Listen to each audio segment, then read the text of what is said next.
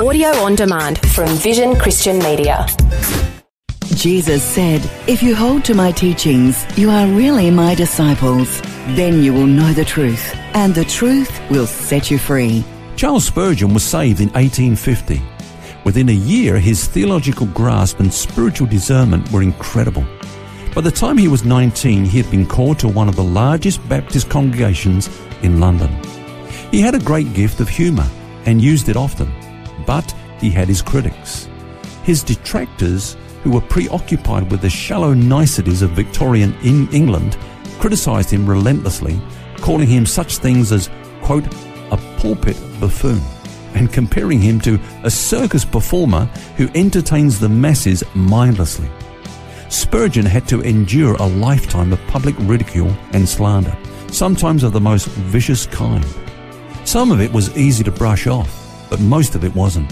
In 1857, he wrote, "Down on my knees have I often fallen with a hot sweat rising from my brow under some fresh slander poured upon me. In an agony of grief, my heart was well-nigh broken."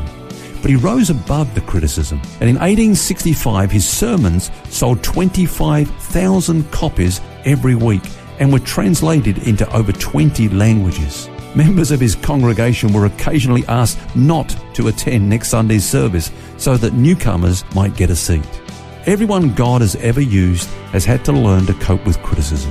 Keep your eyes on God, and like Spurgeon, you'll outlast your critics.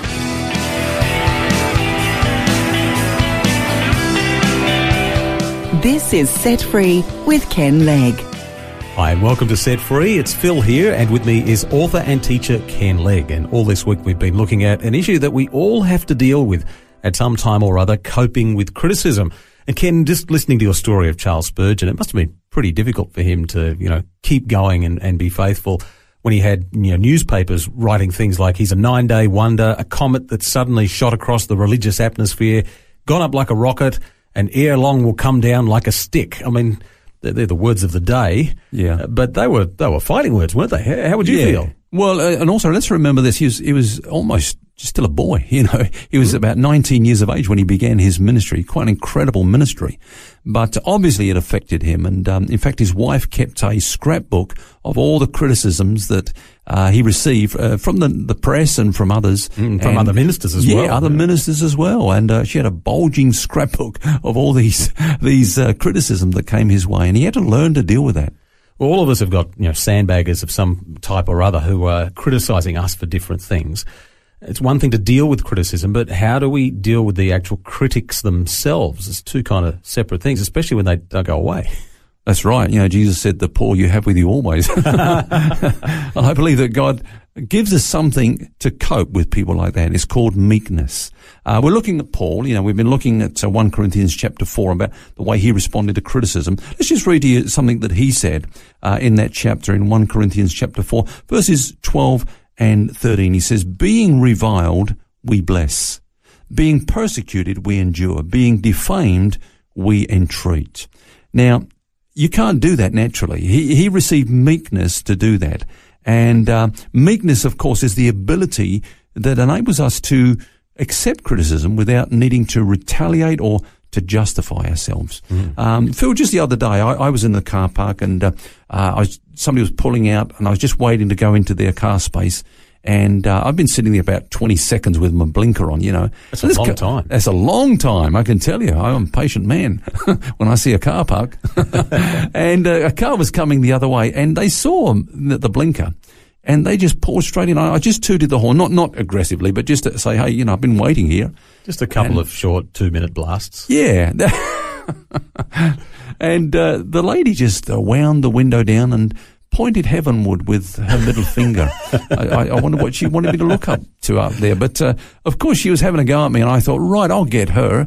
I'll park my car, and I'll see where she parks hers, and I'll run my key along the side of her car and teach her a lesson. Now, I'm sure many of our listeners will be horrified at me saying that, but, you're a pastor. You can't do things like that. But, as Paul says, in my flesh there dwells no good thing. And that's who I am when Christ is not reigning and ruling in my life. God doesn't have a program for reforming my flesh. He doesn't have a program for changing who I am in my flesh. But what he has is his life, which he gives to me, so that I can walk in the Spirit, in this life that is given to me, and not respond in my flesh. And one would hope that the Holy Spirit stepped in before the key came out, did it, Ken? I'll come to that in just a moment. Okay, all right. Just let people be anxious for a few moments longer there. But Jesus said, "Come unto me, all you that labour and are heavy laden, and I will give you rest. Take my yoke upon you and learn from me, for I am meek and lowly in heart, and you will find rest for your soul." See, Jesus said, I'm meek, but you can put this yoke on you and you can also enjoy that meekness. And Phil, no, I didn't run my car keys along the side of that lady's car. I chose to listen to the prompting of the Holy Spirit rather than to respond in the flesh. I thought you were going to say I used somebody else's keys. It's interesting, though. I mean, meekness we tend to think as being weakness, but it's actually strength. When you can actually say, I'm not going to react in this situation. I'm not going to respond to this criticism. Yeah. You're actually rising above it. It's stronger, not weaker. I just thought I'd throw that in there just for a moment. But it sounds really easy, Yep. But if only it was that simple. It's got to be true what you're saying. But, we have a choice. Otherwise, God would never exhort us to choose to walk in the Spirit. He tells us that. We have to choose to do it. And some of the great things about our salvation is that Jesus didn't just die to save us from the penalty of sin. He died to save us from the power of sin, didn't he?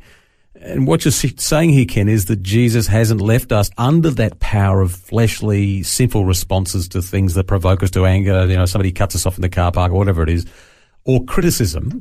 But we have the power of his grace, which is the thing that empowers that meekness, isn't it? Yeah, absolutely. I mean, Paul says that by the death of Jesus, we were delivered, as you say, from the penalty of sin and reconciled to God. But by his life, we're being set free from the power of sin.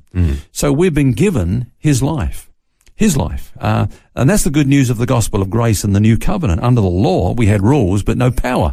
Do this, do that, don't do that, do this, but no power. We were just left in the energy of the flesh, and that's why we always failed.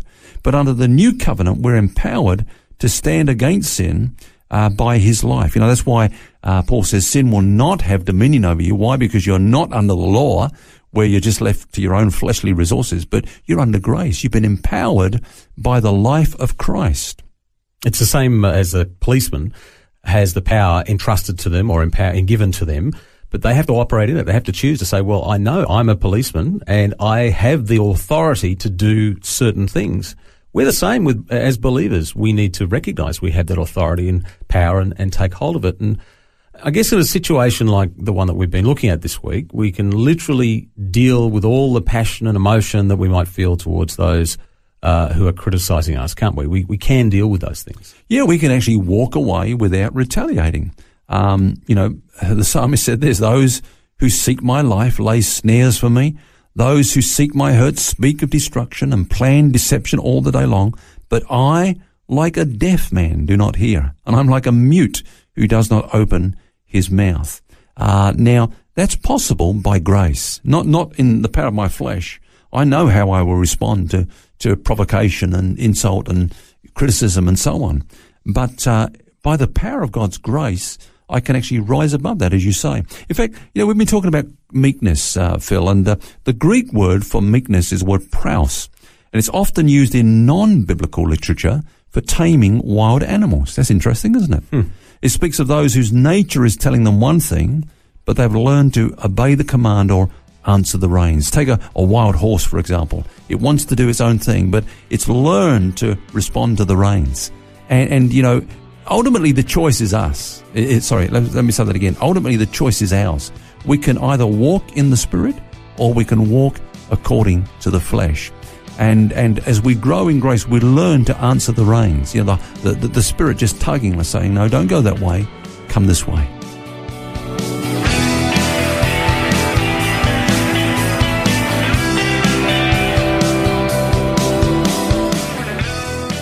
Very practical study this week on coping with criticism, and we'll have more for you tomorrow. Until then, remember you don't have to carry that baggage. God wants you to be set free.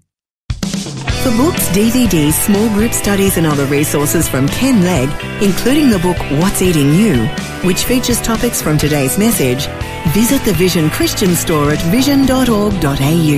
That's vision.org.au.